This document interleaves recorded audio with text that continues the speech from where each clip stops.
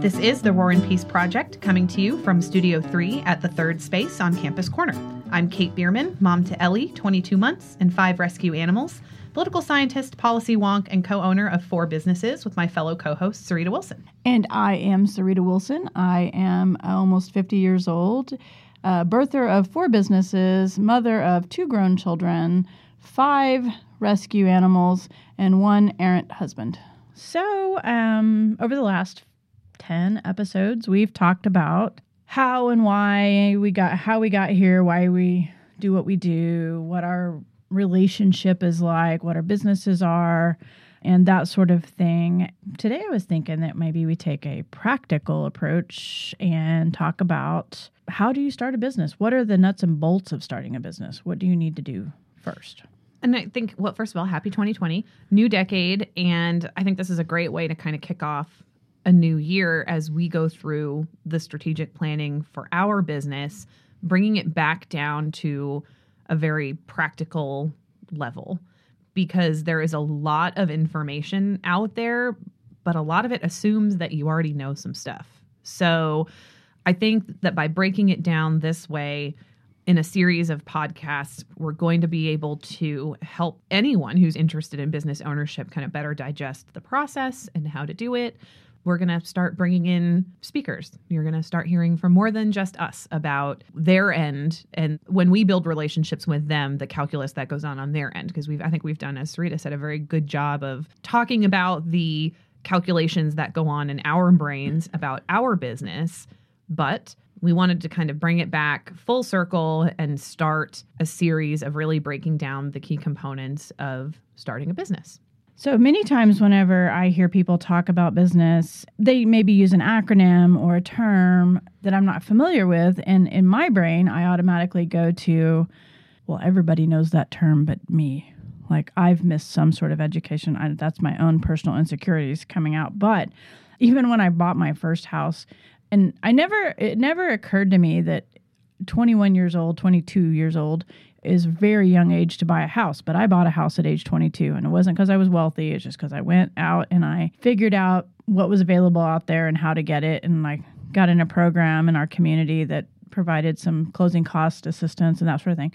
But I remember, and this is one of those things that in hindsight, I can kind of suss out my own insecurities, but I didn't know what the word equity meant. So I just thought, well, ignore that for a while. I'll figure it out, I'm sure. And that's maybe my MO on everything is, in hindsight, I'm like, well, that was kind of silly to not really, I could have just, at that time looked it up in a dictionary, but the context for me was weird.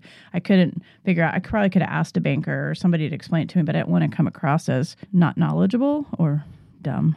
So I think that's our goal here, is to kind of infuse some topics that help people break down those barriers that might seem daunting to them to start a business. Like today, I think we're going to talk about business plans. Well, and these are not the kinds of things that you would necessarily learn about in a traditional educational setting. So maybe this is your first career choice of wanting to own a business. Maybe this is a second or a third career choice, but all the way up through high school, even through probably the majority of your gen ed requirements. And I mean, unless you were a business major, probably not even when you started taking your degree specific courses, did you learn about how to start a business from step 1 to doors open and then 3 months, 6 months, a year, 5 years, 10 years down the road.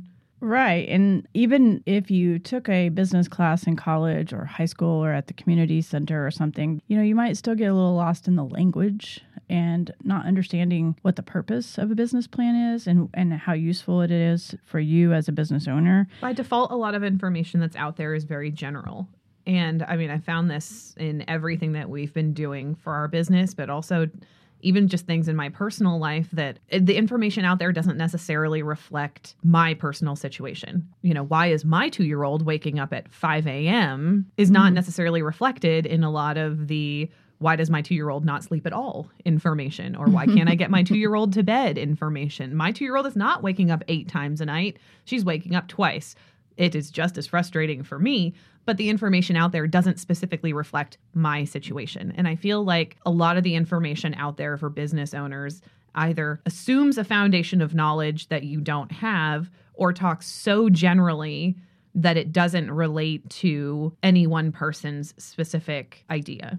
So we're going to try and split that baby and kind of do both. Be general enough that it can be applicable to any business, but specific enough to new business ownership that hopefully this is not a wasted 20 minutes. So Nah, it's never wasted. So I think we start with, what is a business plan? Before I got into business, it was a big mystery to me what a business plan was. I thought it was a very technical document that would, have just solid information in it. But really, it's just a roadmap, a guide, and even you can start a business without a business plan. Your business plan can be just a set of notes on the back of a napkin, or you can not have one at all. But I personally think that having a business plan helps you to understand whether or not your numbers work, whether or not your market's good for what you're wanting to do, helps you kind of suss out any problems you might face. So basically a roadmap, and just like any good roadmap, any good road trip, you need to know where you're going and how you're going to get there. You can still be free to go see the big ball of string if you want to. However, a map and a plan is usually a good idea. And while you probably could start a business without a business plan, I would argue that it is not advisable. And also, it would make it extremely difficult to get any kind of professional or corporate financing. Unless you have a banker in your family, chances are they're going to want and request something like a business plan, if not exactly a business plan, in order to have confidence that you know what you're doing and that you're not going to take however much money that you're getting from the bank and just fluff it away over the course of a year. I mean, just the act of writing it and thinking about the different topics within the business plan helps you know what you're going to be doing. It helps you learn to communicate to others what you're going to be doing. Treat your business plan the way we've treated this podcast. Absolutely. So, what isn't a good business plan? I think, from my experience, you have an executive statement. You do. And what is that executive statement? Okay, well, what is an executive statement? Let's not assume knowledge. No. Someone is sitting there listening to this going, executive statement. I know exactly what you mean. So I know each of those words individually, but together in this context. What does that mean? Yeah. So an executive statement is basically, what are you going to be doing? How are you going to be doing it? What is your overall idea? The too long, don't read version of your entire business plan. If the entire business plan blew away, except for your executive statement, that should give you the nuts and bolts of everything else that's going to be included. Right. And it kind of introduces to your reader what you're going to be doing and what you're going to be talking about. Then you break it down into subcategories. And this is in no particular order. We'll start with competitive landscape. So you want to explore in your area, what does the competition look like? For me, when I started Annie's doggy daycare, there were no other doggy daycares, but there was still competition. There was competition in the form of, your brother who watches your dog when you're gone, the neighborhood kid, your vet, some things like that. But there, I didn't have the dog park. The dog park, yeah. Or just locking the dog in the backyard. That also happened. So basically, I did some research, and at that time, Google was good. I don't know what people did before that, I guess phone books. But we Googled there were 21 veterinary clinics in the city of Norman. There were 2 major pet retailers. There were, what is pet related in our community? There was 1 dog park. And so in that, I was able to cobble together what I thought my competition would be. And more generally, you want to look at whatever your industry is and see, first of all, are you on the forefront, which Saria was with Annie's? So is this a new product to the market? Because it changes what you have to do in order to be successful. Or are you simply underserved? And, I think coffee is a good example of that there is a high concentration of coffee options in the core of our city. But the further you travel west and the further you travel east, there's fewer and fewer options. So that made the decision to buy our coffee business, I think, a little bit easier because we knew that if you were coming from the east side of our community, we were the first and in many cases the only coffee option before you got into the core of Norman and probably to your job or to the highway or whatever. So you want to look at your industry and see, are you new? Is it underserved? Or are you disrupting in some way and kind of changing the need in your community. And you were both a disruptor and new to the market. Right. So, and then in your disruption, what's going to make you unique? The other thing that I would say about competition and business plans in general, but competition specifically, is revisiting that often.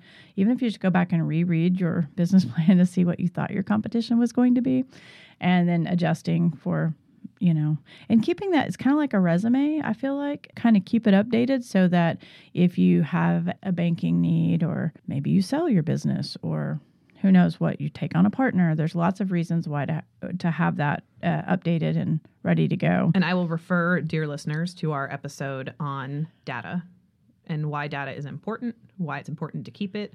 Because as Sarita, I have it in my notes, I don't know if she's mentioned it yet, but the business plan is intended to be a living, working document. Absolutely. It should because be that's very organic. That's how you help inform yourself in the future. Where your projection is accurate? Well, you won't know that if you're not keeping good data. So the next piece of your business plan should be a resume of your owners. What do you bring to the table that's going to make you successful in this proposed business plan? What have you done if you're an existing business and you're just redoing your business plan? What have you done to make yourself valuable in this organization? What might a bank want to look at? What might a partner might want to look at? And what might somebody say you're doing, not doggy daycare, you're consulting or something else? What would be important to your clients? So put that in your business plan, kind of like your resume. Also, assets, capital, and financial documentation that goes in there. All of that is critical to getting any kind of financing. Mm-hmm. And then a marketing plan, even if it's, I don't know, or you should at least acknowledge that you need a marketing plan and that you will need to get the word out somehow, even if it's a guerrilla type marketing where you're just papering cars with, flyers or whatever that looks like for you. If you have a budget, what you're going to spend your money on, how you're going to do that. And then... and frankly, I would say that that's before you open and after. You don't want to do everything so stealthily that you open the doors to no one. I mean, I don't think that... I did that. I know that that's what Sarita did. But that I would argue that, looking back, that would not be ideal. Well, yeah, if I were to do it over again, I probably would spend a little more money on marketing and get those dollars coming in the door faster. Knowing what I know now, knowing that the dogs were out there waiting. When I started, though, I really felt like I didn't want to spend a lot of money on that because I thought, I don't know why I didn't want to do that. Well, and social media wasn't quite as robust as it is today. It's really easy to spend $20 or $30 on Facebook and Instagram marketing and blast it out and have a huge reach for a couple days. And, back in 2009, it wasn't quite like that. Marketing is just easier to access now. And so I agree with that. Being able to build, I remember the first company that I ever recognized as really trying to gin up excitement for their opening in Norman was an ice cream shop, Baked Bear. And it's a small chain. I think it's based in California or something, but they were going to be opening in our campus area.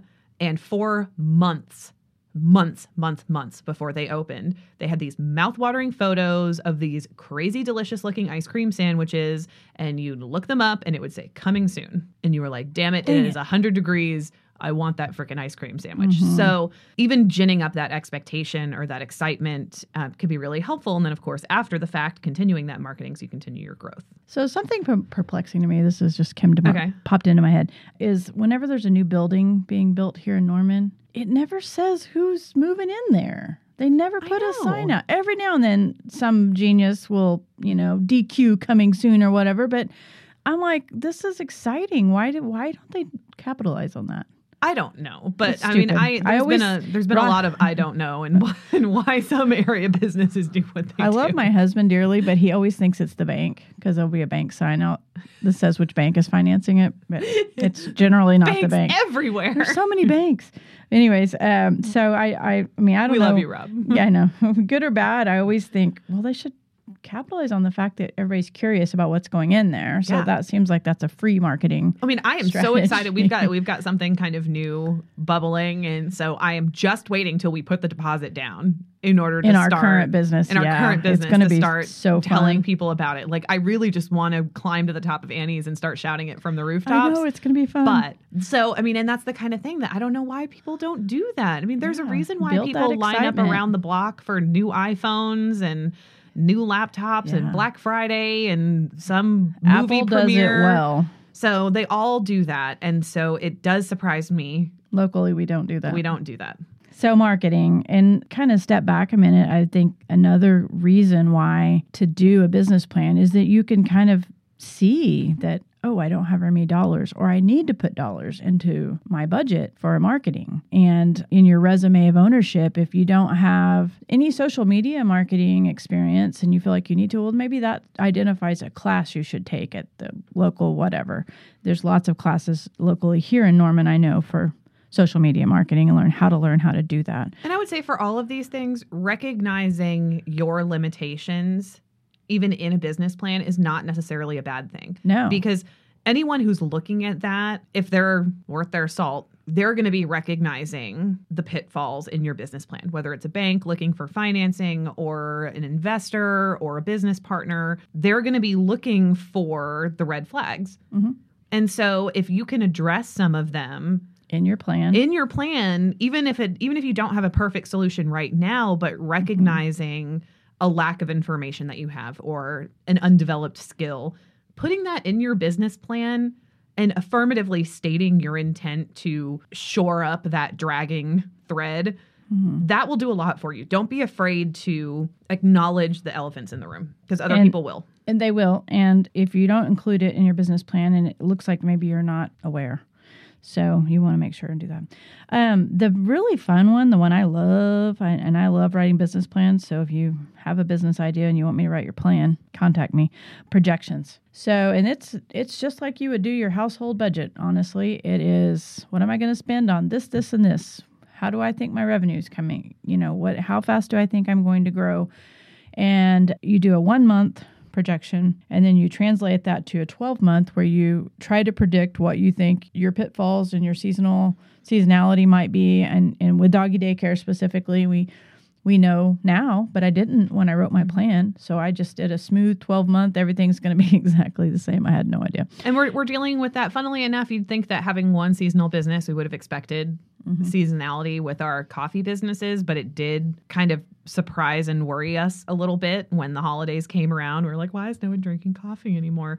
Well, because OU, the university, had been out for weeks and the public schools had been out and everyone was traveling. And I reached out to, some of the resources that we had, some groups that we were members of fellow coffee business owners, and all of them said, that is totally normal. That is absolutely normal. Been doing this for 2 decades. Totally normal. Yeah. And so you can't just copy that 1 month times 12 to get your 12 months. You have to take a look. Is your business seasonal in any way? Or do people's habits change month to month that might affect your 12 month? Because if you just copy that 12 months all the way across, it's probably not going to turn out that way. No.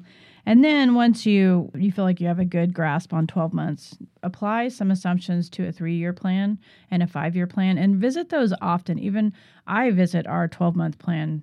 I visit our monthly plan, honestly, kind of every day. But monthly, I for sure go in and say, did this land the way I think it was? Did we spend more on electric than we thought? And then now we've fully integrated our QuickBooks to be able to look at some of that as well. So I continue to, I don't necessarily revisit the whole big document because some of that stuff, we're not in the need of it, but it's good to have it and it's good to update it. But I do update that probably once every 2 years. And that has a long-term implication. The reason why we say it's a working, living document is because you should change it as a living document. And if you do, it will work for you. Because if you ever need to, let's say you want to expand. And you go to your bank and say, I need more money. We have more customers that want to use us than we have space. We are selling out our product and we can't manufacture more. whatever the case may be, you need to be able to prove that. And you prove that with continual updates. You say, well, we had a projection of an 8% growth our first year and we did 28. And our second year, we had a 15% growth and we hit 35. So you need to be able to say we have met or beat our projections every month or every year since we opened, and now taking that and translating it into the future. It also would help you if you ever wanted to take on a business partner or if you ever wanted to sell. Having all of this information is not only going to put you in a better selling position or negotiating position with a new partner, but it will also give them certainty as they come on board or they buy your business, that they will be able to carry some of that forward into the future. And they'll be able to see the trends as well. And then 3 and 5 year. 5 years is such a loose, weird thing, but it is a good place to be so you can kind of see where your debt's going to be paid off and things like that that make big differences in your bottom line. So 1 month, 12-month, 3 year, 5 year, keep those updated. The overall big document, update it ever so often, maybe once a year, revisit it. We have a partnership here, a business partnership, so we talk about those things kind of ongoing.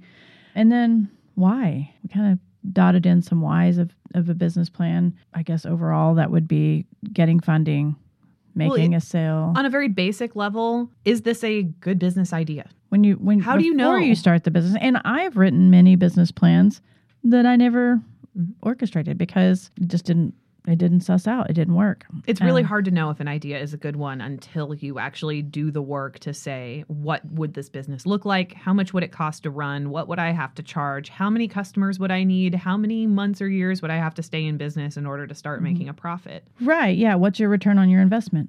Yeah. ROI. We're going to do a whole podcast on acronyms, I think. Yeah. MOM, month over month.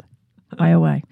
But as Sarita said, it's not just is vetting your business idea through a business plan. It's also seeking financing, either, I don't know what the word is, not professional financing, but traditional financing through a bank, or slightly non-traditional financing through a family member or through a business partner or just an investor.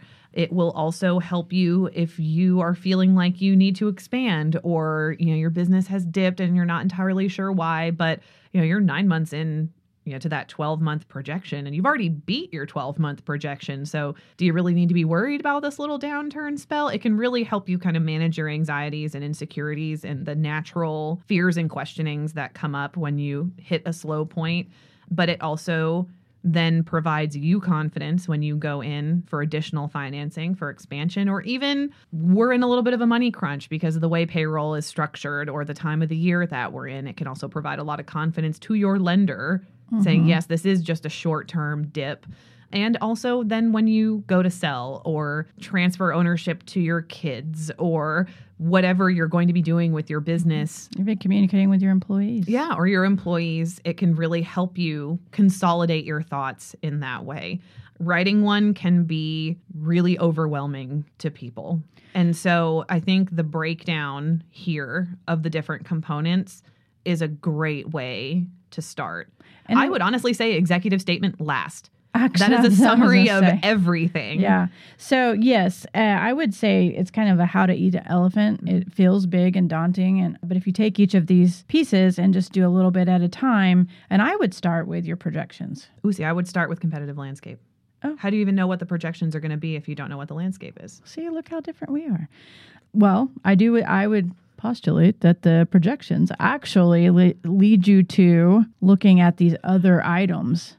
It actually leads you to do the research in the competitive landscape so you know how to put that. So maybe I'm saying start with your projections so you know where to research and then competitive landscape. Your resume is probably going to be the easiest point.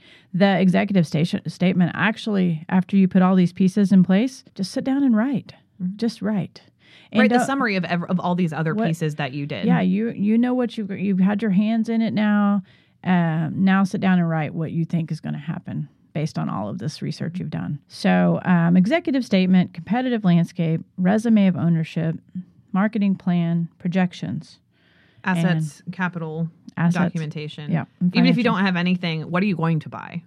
Yeah. That's even the big thing. Not necessarily, you probably aren't starting with much, but what are you going to be buying with this money? Which is also How much helpful money when will you you do need? financing because, they like those tangible assets. They would certainly much rather you buy a tangible asset than just pay an employee. And an offshoot of this episode, next week, we're actually going to talk to a local banker and really break down how to get financing and what a lender needs to work with a small business. And we're really excited about this because not every bank is well situated or has the right ideology or mind frame when it comes to starting businesses. It is tough to get traditional financing because you don't have a lot to go off of, especially if you are a first-time business owner. So we're really excited that this banker has the time and the ability to come in and talk to us because what they do is something that is sorely needed in Norman, and it's not something that all banks do well. And sometimes banks do it poorly, and then they get burned by it, and then they just don't do it again rather than figuring out how to do it right.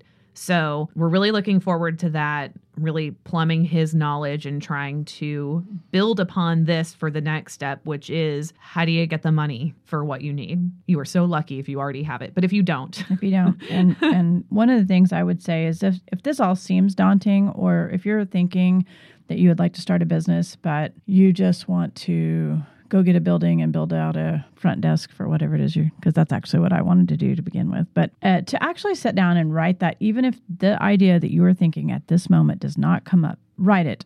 Sit down and write it down. Even if it's your back of the napkin business plan, go ahead and write that down and it'll help you start formulating those thoughts. And I get in the habit of, here's a weird habit that I have. If I think up a business, which we're constantly, Kate and I are learning this about each other. We actually have to tamp down our starting business like muscle because we're a little crazy. But I buy the domain name and I write a business plan. And so my computer's full of business plans. I write business plans for other people. I write business plans for businesses that never happen. Well, that was actually going to be my next point is if you're struggling with whether or not you think your idea is a good one, or you're struggling to write the business plan to help inform you whether or not the idea you have is a good one, talk to people you know and who you trust and who ask good questions and kind of help you figure that out, because I think that that's one of the reasons why you, and to a lesser extent, I have been approached by people is because they see what we do, they know what we do, they hear us talk enough about our businesses, sometimes with a false sense of authority and sometimes just with authority about some of the things that we do. And so they come to us and say, well, I took this class on writing business plans, but I'm still struggling. And that seems to be what we hear a lot, which is I sought out kind of that professional resource to help me write a business plan and I'm still stuck. So a good resource is SBA.org. There's sample business plans on there. And even if you just go in and do like your 9th grade history test and copy and just change a few of the words. And if you are lucky enough to live in a community that has these types of resources available, that's not ours, unfortunately. Yeah. But if you happen to live, there are some communities even around us that are kicking our butts in terms of helping support the entrepreneurial spirit of their residents. And so if you are lucky enough to live in one of these communities, look at your local economic development entity. Typically, it's through the city or some kind of partnership with the city and the Chamber of Commerce. Some chambers of commerce are also better at this than others and will offer assistance, not just a class that 50 people take where you come in and get, again, the general overview of how to write a business plan, but some one-on-one guidance about what resources to seek out to help inform you on the competitive landscape, or how to structure spreadsheets for projections. There are opportunities for you if you live in a community that is not this one. I'm not trying to talk bad about the city of Norman, but in my opinion, that this is something that we need to do better. We can do better, which I think us two would like to trying to fill that gap a little bit. And join a networking group. So you can find a mentor that can guide you in that way. Or heck, even just start propositioning people in that way.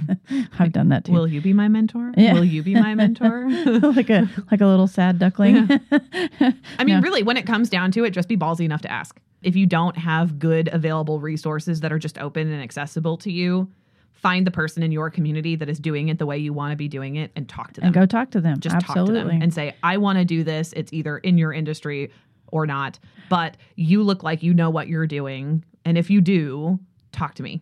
Funny, I got a text one night several years ago, and it's a guy that I partner with now, and he said, "I want to buy your business." I'm not even kidding.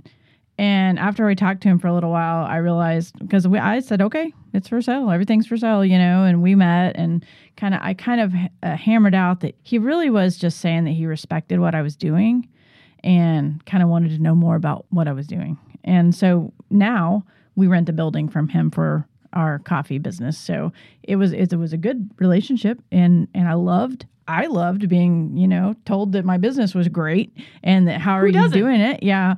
So, I feel like if anybody came to me and said, "Hey, I would love for you to mentor me," I'm all in. I'll try. Like, I would never turn anyone away who just wanted advice or guidance. Frankly, even if it was within my industry, although if you happen to have someone who is not in your industry, who talk to them first. Yeah, that's probably better. But I would never turn someone away who just wants to know how to get started, or they've hit a block and they can't figure out how to get around it, or maybe they can't get around it and they just need to know that. But I mean, I have even just almost talked out a business plan with someone, and she just had it. She was like, "I want to buy this business. They closed. I want to buy it." And then started thinking about it. I'm like, well, okay, maybe that's not the best. But at least then there's not this sense of longing of why didn't I pursue it? I mean, she had a good solid no. Yeah, it was a good I always solid say no isn't no is an answer sometimes, and that's okay. You'd rather know now than after you put absolutely $100,000 into it or some crazy thing. Absolutely. And then I guess just to wrap this up, because we're done here, continue to follow us on Roar and Peace Project. We'll have some exciting podcasts coming up with guest speakers, a little more technical data information, I guess, and then also some information on our nonprofit and where we're going with that. Yeah, it's almost a new decade who dis kind of thing. We feel like we have a voice here kind of on the business side that we want to keep doing, but we also have an interest in better supporting women in our community in any number of ways. So this year we will be pursuing the Roar and Peace Foundation to start being able to do things in our community to support women in ways that our city simply doesn't have the resources to, and that our state does not. And so we're going to kind of Gemini split personality this, I think, a little bit, and kind of have our cake and eat it too. And so if you have any thoughts about that or have a guest speaker that you'd like to hear from, you can send us an email at roarandpeaceproject@gmail.com.